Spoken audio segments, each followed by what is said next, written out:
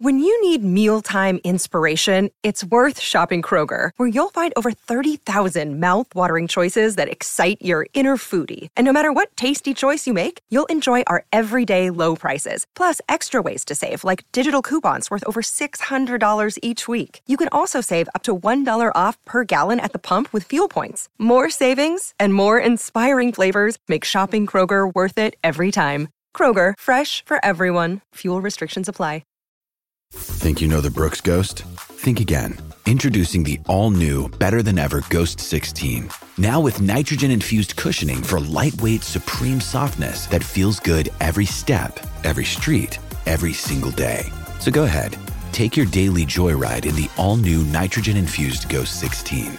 It'll turn your everyday miles into everyday endorphins. Let's run there. Head to brooksrunning.com to learn more.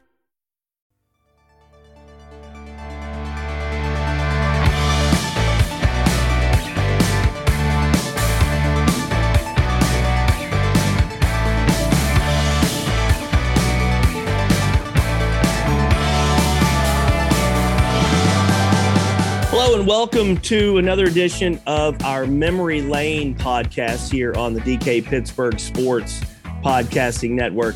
And I am very pleased to be joined now by a man who has not only one of the greatest stories in Pittsburgh sports history, but really one of the greatest stories in all of sports history. He is Rocky Bleier, Steelers legend, four-time Super Bowl winner. Rocky, thank you so much for taking the time to join us. Hey, you're welcome, Corey. I'm looking forward to it. Thanks. Rocky, what we're going to do in this, we're going to talk about Rocky's war and military service, the things he went through, then his football career with the Steelers, and then his life since his football career ended. But I want to just start, Rocky, with if you could let the folks know what you're doing now, people who maybe have not heard from you in a while. What are you up to these days?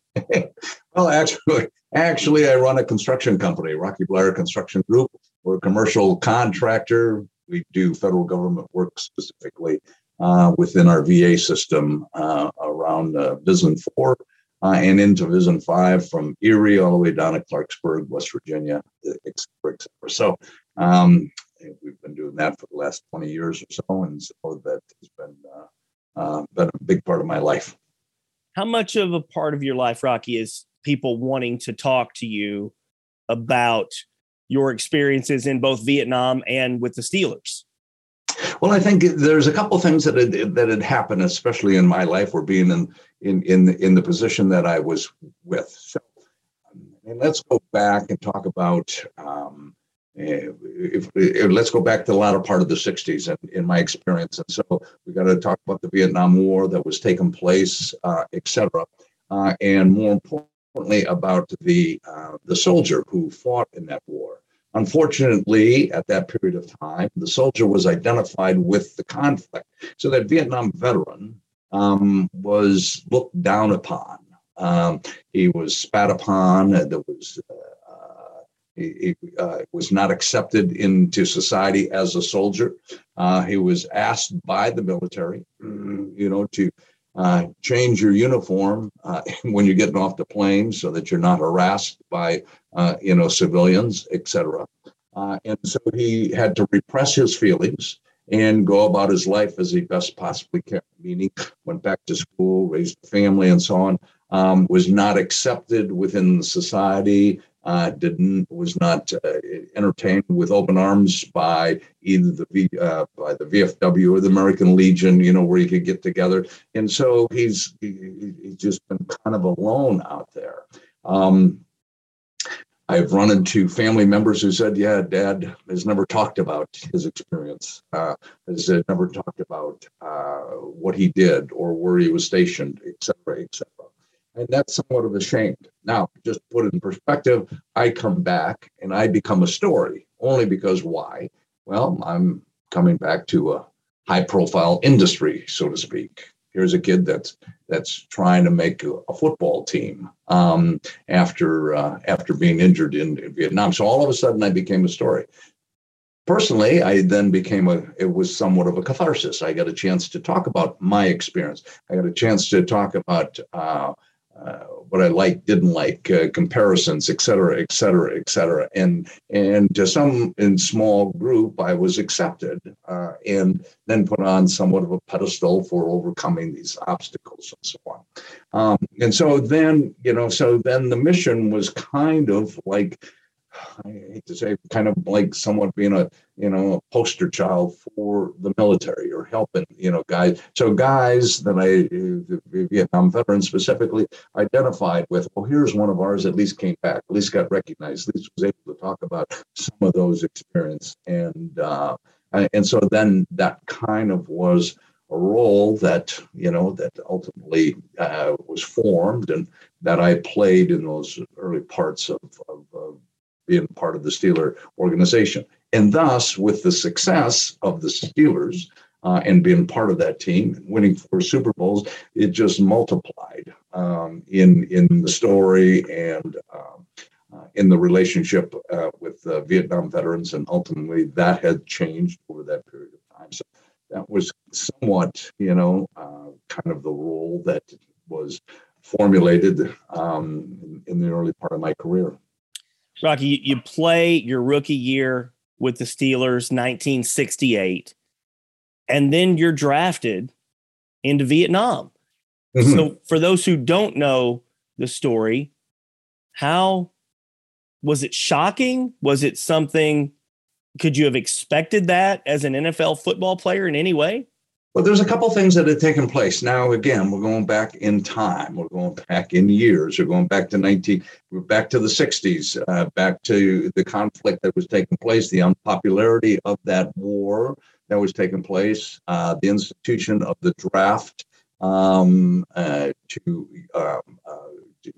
eligible people. After 18, you became eligible for the draft. Then you got a student deferment for 4 years, and then you became eligible again at the age of 22 or after you either left college or dropped out of college or graduated. And then so all that was in the background. All that was taking place, as I had made mention, was not necessarily a popular war. Now, in the back of my mind,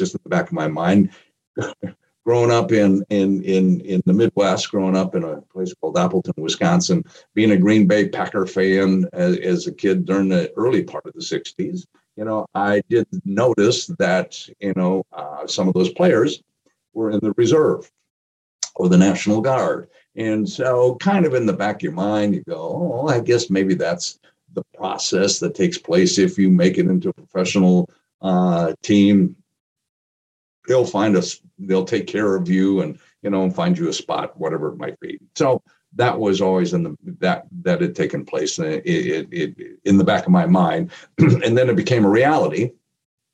I can remember at my time, it doesn't take much, but one of the happiest days of my early training camp experience as my rookie season, it was in August. So it was towards the end of training camp. And we were playing the exhibition season, and Bill Austin was the head coach at the time. And so he pulled me out of a meeting where I was leaving a meeting. He said, "Can I speak to you for a moment?" I said, "Yes." He said, "Listen," he said, "we got this letter in the mail, and it was my 1A classification." And he said, we opened it up. Anyway, he said, "We think you're good enough to make this team, and we'll take care of this for you." So whatever taking care of that meant, I thought, well, get in the reserve and National Guard, because that was what I thought process. Anyway, it was 1968, the height of the war, opportunities to get in the reserve were filled and so on and so on. To make a long story short, I then got my notification to be inducted as I slipped through the cracks within a process that had taken place. And so it was somewhat, in the back of my mind, I knew it was there. I knew it was floating out there, not knowing what was going to take place. And when I got that notification, it was not necessarily out of the blue shock, but it was like I had to report the next morning. I got this on a Wednesday afternoon, and it said to report the next morning at 7 a.m. to be inducted into the armed services. Now, it was post-dated, or the letter was, I was supposed to have a week. somehow got lost in the mail. So by the time I got it, it was the day before. And so all of a sudden, my life was turned upside down.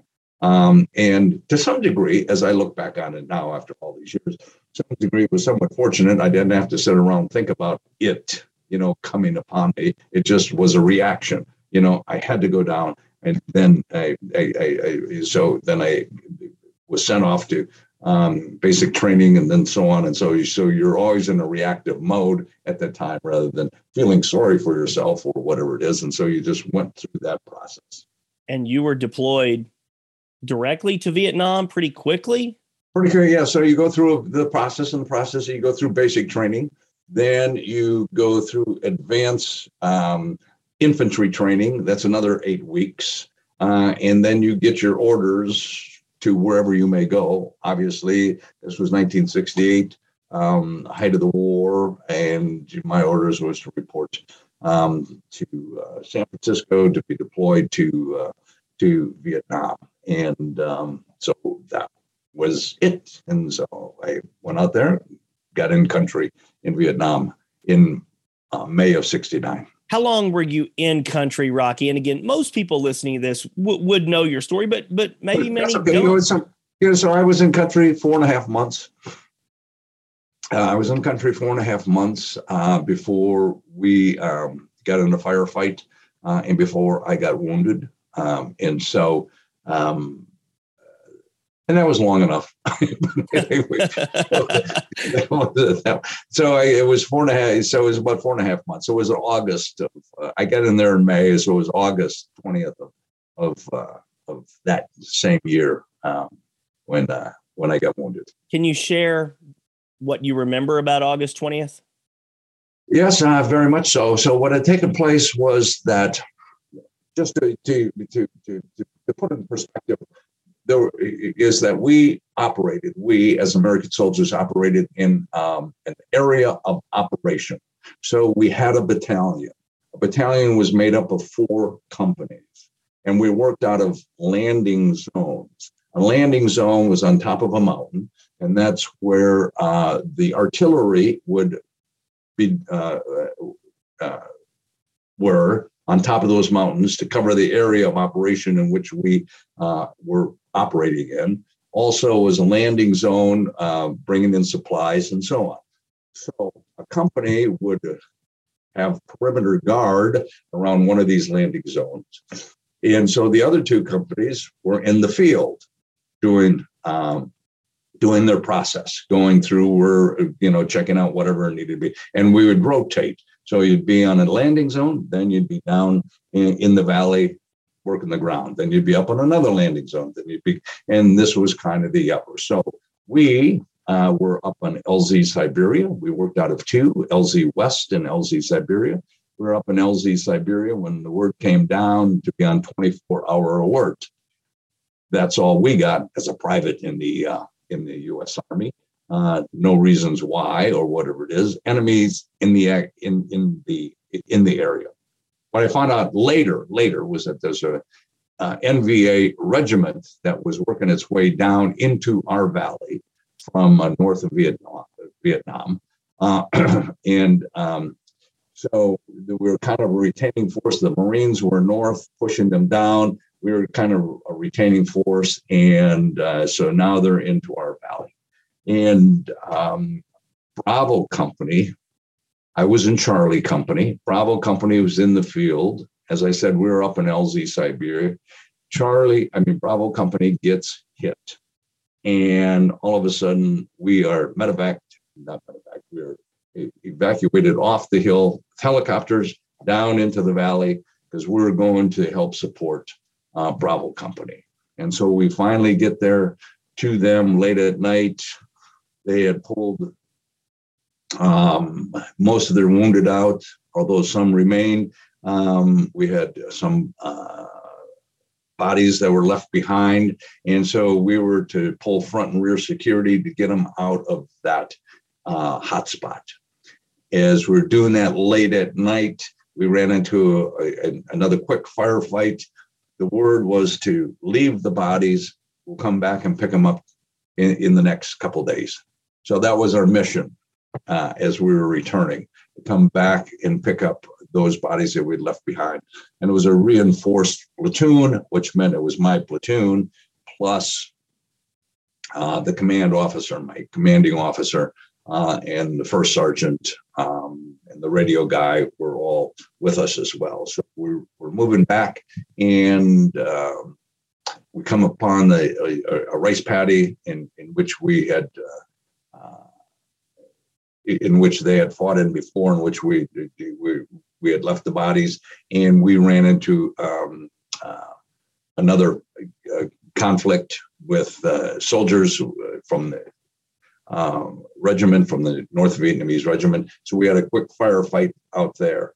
We dropped back, set up and that's when I got hit the first time in a rice paddy. And so we dropped back and we set up another defensive position. They probed our perimeter, and a grenade came in and hit our position and went off and blew up through both my legs and my foot. And we were in another firefight until another platoon fought its way down and dragged us out of there. So that's kind of basically the action that had taken place and the reasons why we were there and what had happened. So we finally got to a medevac area. And from there, I flew out to an aid station, quickly got patched up, and then flew to Da Nang, where I spent a couple of days in the hospital before I went to Tokyo, where I spent 3 weeks in the hospital before I came back to the States. I spent 9 months in the hospital and through 3 more operations. Anyway, so that was kind of the process that had taken place there. Were you close, Rocky, to not getting out? I mean, getting out of that situation. Alive, yeah. Well, it's you never know. I mean, because it's one of those things where you never know what is taking place. I mean, you're just a soldier within a group of soldiers, and so I didn't know the strength. I didn't know any of this stuff until much later, after I got out. Find some research and did some what actually took place, but so anything can happen. There was a couple of firefights that had taken place on the perimeter of where we were. But, so you never know. So it's just one of those processes. So by the time we got to the rear security, and then helicopters came in and took us, out of that area. But we moved pretty much through the night, so there wasn't a whole, they didn't know what our location was. The reason that we're trying to get to the Bravo company out of that position was because it's so easy to define where your position was, so that they could then lob bigger mortars on or artillery onto that position. So you need to keep moving. So they didn't know where you are, and and unlike today, we didn't have the sophistication of GPS or movement or troop movements and seeing bodies and so on. So the night helped us, as well as moving helped us to get out of there. We're with Rocky Bleier. Just an amazing story. Hit by a grenade in Vietnam, comes back to the United States. We're going to take a really quick break here, and in our second segment, talk to Rocky about his recuperation. Did he think he would play football again? And then obviously he did, and had a tremendous career for the Steelers. So we'll take a real quick break here and be right back in just a second.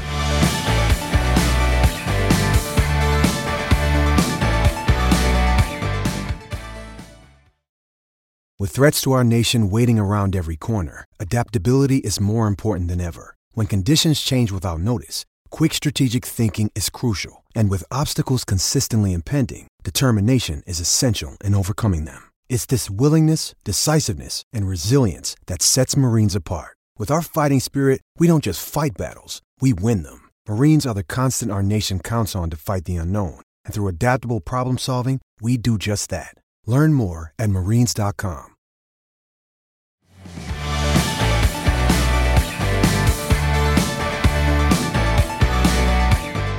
All right, welcome back to our Memory Lane podcast on the DK Pittsburgh Sports Podcasting Network. And Rocky, you talked about you come back to the United States, You're in a hospital, I believe you said, for 9 months. What goes through a young man's mind who had played a season in the NFL? You take a grenade in Vietnam and you're in a hospital for 9 months. What is Rocky Bleier thinking at that time? Part of the thing, just to understand, being in the hospital for 9 months, was that I wasn't able to go back to active duty because of the injuries that I sustained. So there was a healing process that took place. I was attached to a hospital. I wasn't sitting in a bed for 9 months, but I was attached to the hospital and like an outpatient, and I'd come in and go see my doctors. And then I had a job, so to speak, where I'd show up in an office and push some paperwork around and do some stuff of that nature. But anyway, so my thought was this, and as simple as it may be, was that obviously the one thing that I wanted to do was to come back and play. And although several doctors said, you won't be able to do that. Don't worry about it, et cetera, because of the damage that had taken place. But in my simple mind, I'm thinking, okay, fine. If you think about it as kids growing up in a neighborhood, playing outside, playing in organized sports, playing in pickup games, playing one-on-one basketball, just fooling around, we have injuries. You fall down, you scrape your knee, you stub your toe, you might break a finger. Oh my goodness gracious. Or you pulled a hamstring or whatever it might be. And so there's kind of a learned process is that it hurts. Okay. You go see mom or dad, they yell at you, and then you go see a doctor, and then it heals. And then you're back out playing again, Right, so it's just that it's that rotation, and you just go back out. So in my simple mind, it was like, okay, fine. I didn't lose anything. I didn't lose an arm. I didn't lose a leg. I didn't lose a limb damage, but, we've all been hurt at one time or another. So, and you're probably telling the doctor, hey, I'm going to go back and play football, right? Well, that's right. And I got enough courage at one time. So this was kind of an interesting thing. I got enough courage. I was in Tokyo at the time, and so my doctor and my first question was, Doc, what do you think? What do you think about my ability to come back and play football because of the damaged? And he goes, oh, you'll have a normal life. You'll be able to do the things that normal people do. Just don't expect to get back on that playing field, because you just won't have the strength nor the flexibility to do the things that are necessary to be a running back in the NFL. So what he had formulated from his point of view, from his stream of information, correct or not in his diagnosis, was a perception about my ability. And this is the important thing, as an authority figure, he just sucked that hope right out. And I tell this story because a couple of days later, unbeknownst to me, I get a postcard in the mail, simple postcard. It's got 2 lines on it. It said this: Rock, team's not doing well. We need you. Art Rooney. Wow, somebody needs me. Well, they didn't need me. Somebody took the time to care. That's all it is. So, anyway, so in my mind, I'm going, okay, fine. I need to do some things to be able to get this body in shape. So I had went over to Vietnam. I weighed 200 pounds. By the time I came back, I weighed 165 pounds. So obviously I got to put some weight back on. So I then, and then I got to try to get this body back in shape and so on. So I would get up. I'd get up at 5 o'clock in the morning, and I'd start running as best I possibly could. Get a half a mile in, get a mile in, get a mile and a half, get 2 miles in the morning before I had to go to do my assignment and go to work. Then I would get off in the afternoon. I'd go to the gym, and I'd start lifting again, and then repeat that process because that's all I had to do at that period of time. But I wanted to get back at least some shape for possibly that coming season. Now, in the military at that time, if you were in seasonal employment, basically, if you were like a farmer, and you had a plant during the fall season, you could get an early out by the military to be able to, you had a 2-year commitment, and then all of a sudden, let's just say it was November, by September, October, hey, I need to go plant. They could possibly give you an early out. That was in the back of my mind. Okay, so I thought, well, I'm in the service, so on and so on, and I can hopefully maybe go back and see what happens with the Steeler organization in October or September, just to let them know. Anyway, a change had taken place within the military because they were starting to downsize. This was 1970. So now I remember one day I ran into a fellow soldier who was in personnel. And so he informed me, he said, hey, they're giving 5-month early outs. I go, why? Well, you are attached to your last unit. So my last unit was active combat duty. Okay. Even though I was in the States, until I got reassigned to somewhere, my last duty was in Vietnam. And he said, you can get a 5-month early out. I said, how? Well, if you're on combat active duty, they're trying to downsize this. And I said, oh, when can I get out? Tomorrow. Kidding me? No. He said, what do I have to do? What do I have to do? He said, you got to get this here. You got to sign this, and you got to get a release from your doctor from the hospital. Just to say you're eligible to go back to active duty, or we'll release you from the hospital so I can process this 5 months. Yeah. Anyway, make a long story short, it took me a day or an extra day, I should, to be able to do it. Got the doctor to sign my release, and bam, I'm gone. And it's in July before training camp goes. And I had been working out. I've got my, to some degree, and it was in somewhat, I think, pretty good shape. I've been running, as best I possibly could, trying to get myself back in shape. And so I called the Steelers and asked if I could come back to training camp. They allowed me to come back in 1970 to training camp. To have that, Rocky, you mentioned the Chiefs sending you the postcard, right? And to have the Steelers want you back. You're obviously very dedicated doing all of this work to get yourself back. To have them want you back, how much of a motivating factor was that for you? Well, yeah, it was a big motivating factor, because that was part of, how they operated. That was part of the chief, part of Dan Rooney, just their mentality of inclusiveness of, here's a kid, so, and they let me stay in training camp all through training camp. And basically I wasn't ready to come back. And basically it took its toll, being 2-a-days, going through it, it was, some of my wounds broke open, and I had blood in my socks and in any way, but by the time I'd be limping in the afternoon a little bit. Make a long story short, they let me stay that whole training camp.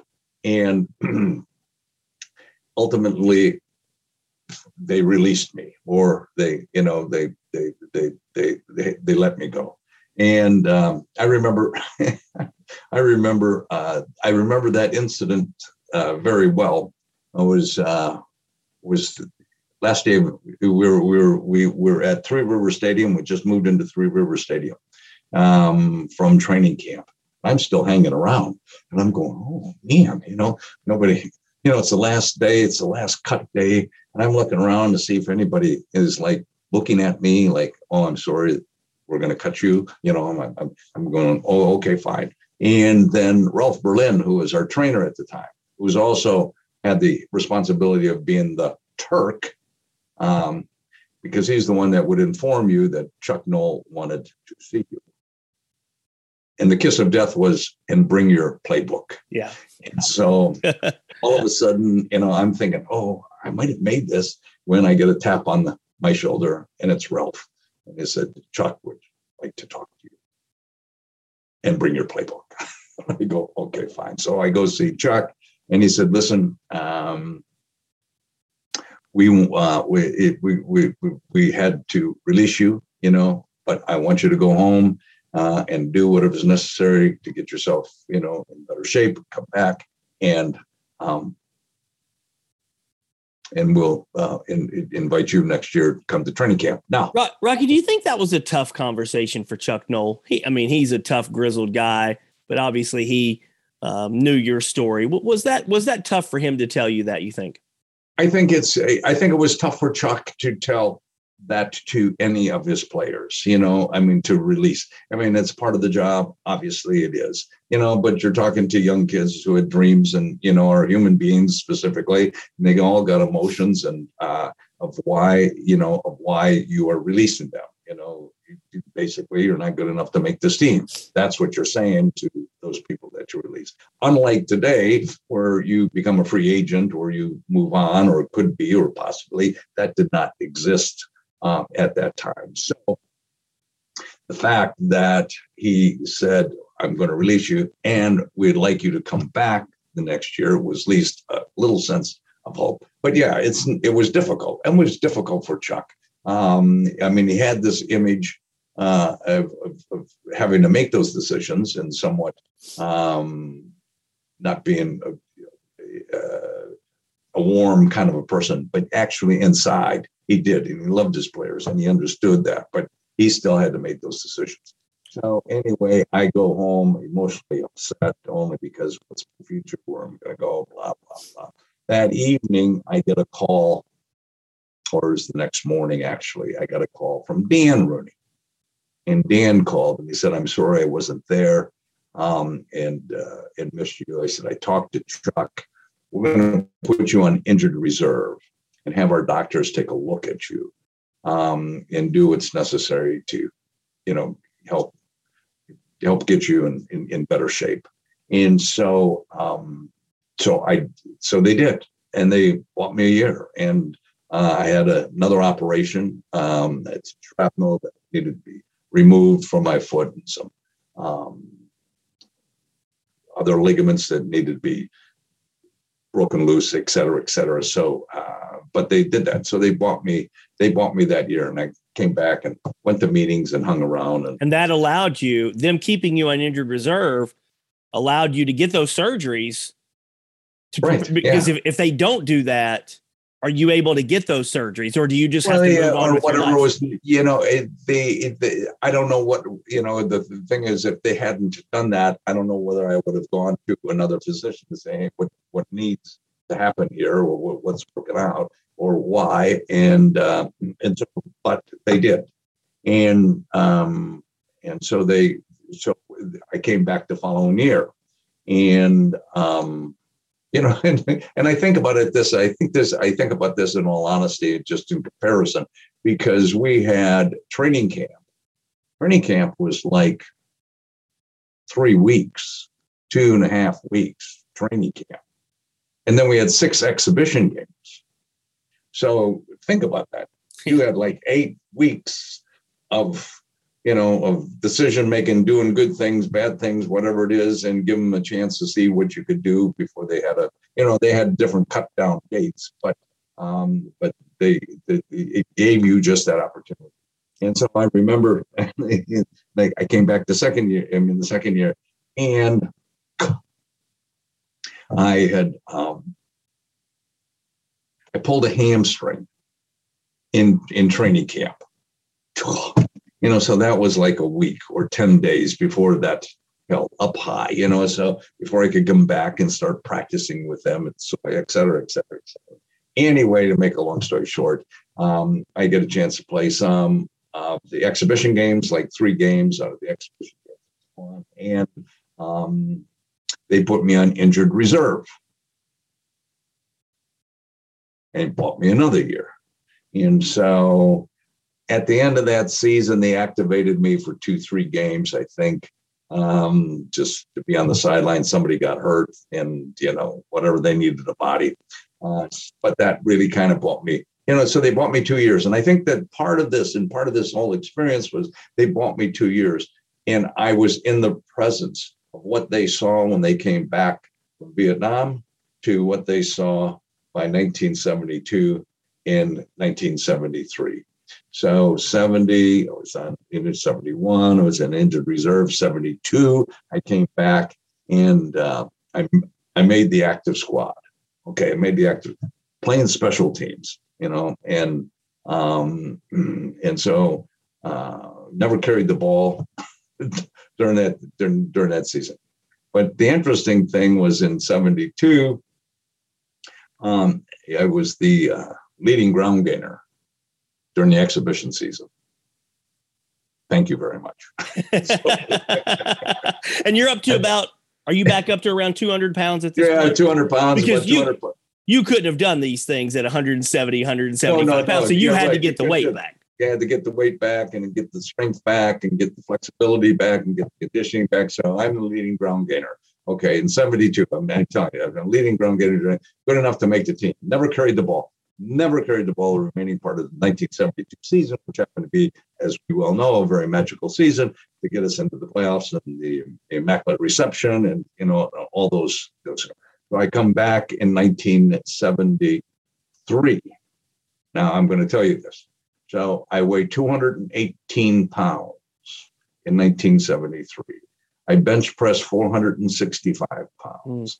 I squat 600 pounds. And I had 18.5-inch biceps. And you know how I know that? Because I measured them myself. Anyway, but I come back bigger, stronger. And the important thing is that what they saw was this progress over this period of time. Because they kept you around. They kept me around. They didn't have to do. They could have sent you home. They saw the progress keeping you there. Right. That's right. And so they saw the progress. And they saw, and part of it, they saw how hard I worked to be able to get there. And so they kept me. And and not because of talent or anything that I possess, but because they allowed me to be. I just worked hard.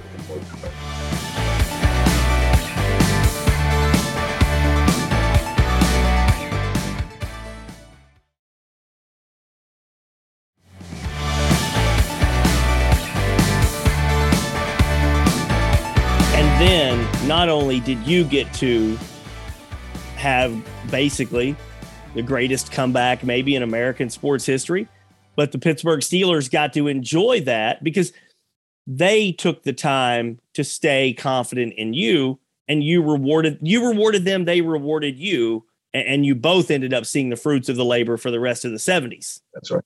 And part of that, but I think, and you're right, and we did, and all those things, come into play. But so we come back in 1973, and I'm going to tell you this, in 1973 or after the 73 season, I basically was not going back in 1974. My mind, I quit the Steelers. And the only reason was that I just,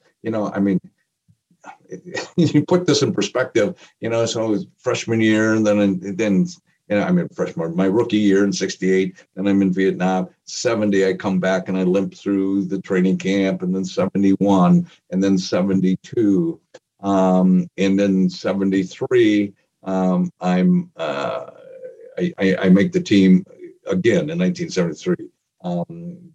And I carried the ball once during that season.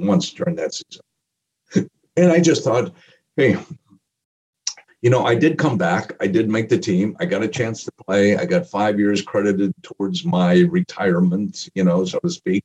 Maybe not to the level I thought I should come back, but hey, I got a chance, and that was it. And I thought maybe my life's going in another direction. Those choices we made, and so my life's going in another direction. And I decided not to go back to the Steelers. I kind of quit in my own mind. And it's interesting because out of the blue during this period of time, and I'm going to give him all the credit in the world, Andy Russell, who was captain of the football team, I was living in Chicago, gave me a call. And there was a big sports dinner taking place in Chicago, sponsored by the NFL. Guys from all over the league are coming. He said, so why don't you join us? I know I hadn't seen you since the end of the season. It'd be great to get together. And I'm not going back. So I declined. He pushed, I declined. He pushed some more, and I declined some more. Then he asked me the question, why?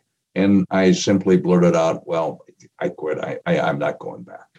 And he said, you can't quit. He said, if you quit, what you have already done, think about that. What you've already done is you've already made a decision for that coaching staff. Do you like them well enough to make decisions for them? I said, no, your responsibility, if this is what you want to do, is that you come back and you make them make a decision. You back them in the corner. You give them every reason to either keep you or release you, but you don't cut yourself. I mean, the reality of this game is that we're all expendable. The reality of this game is we all can be cut at any time. If this is what you want, then you don't cut yourself. And, you know, it was one of those little arm twistings that you needed at a time. And I went back. And everything that I had perceived, did take place. And I had a fight with every free agent, draft choice, and rookie, again, to be able to make the team. Leading ground gainer, once again, during the exhibition season. So I was a leading ground gainer in 72, 73, 74. And the reason I was the leading ground gainer wasn't because I was bigger, better, faster than all the other running backs. It was a simple fact that I played more because they're trying to cut me. I carried the ball more. Given those two simple statistics, I better be the leading ground gainer because all they were trying to do was give you a chance to be able to make this team. And they had to keep me. And so at the beginning of 1974, nobody knows this, I was the fifth running back out of four at the beginning of the season. So Franco Harris and Preston Pearson were the starting running backs. Frenchy Fuqua was the backup. And I was the backup to the backup. Okay, so that was my position. First game, Franco Harris gets hurt. So Frenchy becomes the starting fullback, as he had been prior to Franco getting there. So he becomes the starting fullback. I become the backup to Frenchy, place I had never been before. So he plays the first game, second game, third game, fourth game, right before the half. Frenchy gets hurt, and I'm inserted in the game at fullback with Preston Pearson. Anyway, as a team, we win that game. So we get to start the following week, everybody. So as a team, we win that game. The week thereafter, it's a Monday night game, an extra day of healing. Franco now becomes healthy. Damn. But anyway, at least I had a chance to play, prove, and we had a pregame meal. And after we have a breakout group, Dick Host, our backfield coach, and he gives us assignments, adjustments, and he said, Franco, you and Rock will start tonight. I was confused. I don't know how we both could play the same position. That's what my confusion was. When it dawned on me, I wasn't going to play the fullback position as I had been playing. I was going to play the other running back position. I was going to play for Preston Pearson. And we get to start that game, and we win that game. We get to start the following week, and we win that game. We'll continue to go on in that backfield, and we win the division, and we go to the playoffs, and we win the playoffs to go to the Super Bowl for the first time. We played 6 full years. But the reason I got a chance to play, unbeknownst to me, was prior to that breakout group, Chuck Noll went to our backfield coach and said, listen, you have a weakness. You have a weakness in your backfield. Who's your best blocker? And he said, Blyer. He said, then start him. And basically it boils down to one talent. And I tell people this is that we all have a talent of one nature or another, you know? And so I wasn't trying to compete with Franco. I wasn't trying to be, an all-pro running back. I just wanted to play and be a part of an organization. And so because of that one talent, I wasn't afraid to block it. Was taught very well at the University of Notre Dame to be able to do that. I fit into that backfield. And we play 6 more years and win those 4 Super Bowls, and I get to become part of a legacy of a team that goes down in history as one of the all-time great comebacks. And in 1976, you rushed for 1,000 yards, which is the 4 Super Bowls incredible. You had incredible teammates around you, Hall of Famers on both sides of the ball. You rushed for 1,000 yards in 1976. I can only imagine all the accomplishments that you've had. I don't know how you rank them in your mind, but for someone who took shrapnel in Vietnam, for you to come back and rush for 1,000 yards in a season in the NFL, but during the heyday of the running days of the NFL, right, yes, right. To me, it seems like that has to be one of the most amazing accomplishments. Well, it was. I mean, it was an amazing comment. There's a reason why. I mean, now you have to understand, just because of the fact that if for me to accomplish something of that nature, there has to be a reason. Just not because I have talent, which I don't have talent. Franco had talent because he gained 1,000 yards, through that period of time every year. He was our major running back. So for me to gain 1,000 yards, there had to be a reason. And to this day, I thank Joe Turkey Jones, the defensive end for the Cleveland Browns, who in a game up in Cleveland, pile drives Bradshaw into the turf as he sacks him, knocking him out of the game. It was the fourth game of the season, or fifth game of the season. And because of that, Mike Krushek, who was our backup quarterback, happened to be a rookie, is inserted into the game. Well, now all of a sudden they got to just slim this whole game plan down, and that's what they do. Just from a statistic in the last 9 games, in those remaining 9 games of that season, Mike Krushek threw the ball 17 times in 9 games. Think about that, ladies and gentlemen. It's 2 a game. That's on an average. And so what are you going to do with the rest of the game? Well, you run the ball. So that offensive line, picked up that slack. And because of Joe Turkey Jones, I gain 1,000 yards rushing. So Andy Russell gets you to stick with football. Joe Turkey Jones gets you to 1,000 yards. The last thing I really want to ask you, because your stories are so amazing, we could go on. 4 Super Bowls. How proud of an accomplishment is that for you? Oh, it's not. For me, it's ultimate. I mean, you go really. I mean, in all honesty, you got a chance to play in 4 Super Bowls. You got a chance to contribute in 4 Super Bowls, and you get recognized for your participation, which is terrific. But if you look at it, it's really, and that's it. But it's, you were talking about it before, all the Hall of Famers that we've had on both sides of the ball on those teams, the characters we had, and it really was that initiative that get us to that spot.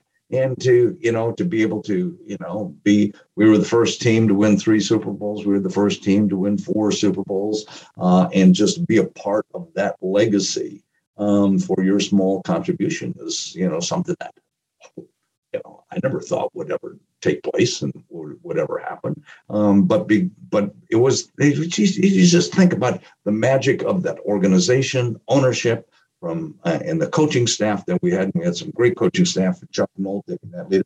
But then the draft that we had and the characters that we had within that draft and those Hall of Famers that came out because of the commitment that they had made to themselves of what they wanted to be like, was you pinch yourself and you go, how fortunate and how lucky that, I think we have, I think there's 23, 24 players that have all 4 Super Bowls. So you look at that core of people to be able to do it. 49ers, there's only 5 people that have 4 of their Super Bowls over that decade in the 80s. Mm-hmm. And so you say, yeah, that's how you got to be, because of that core of people.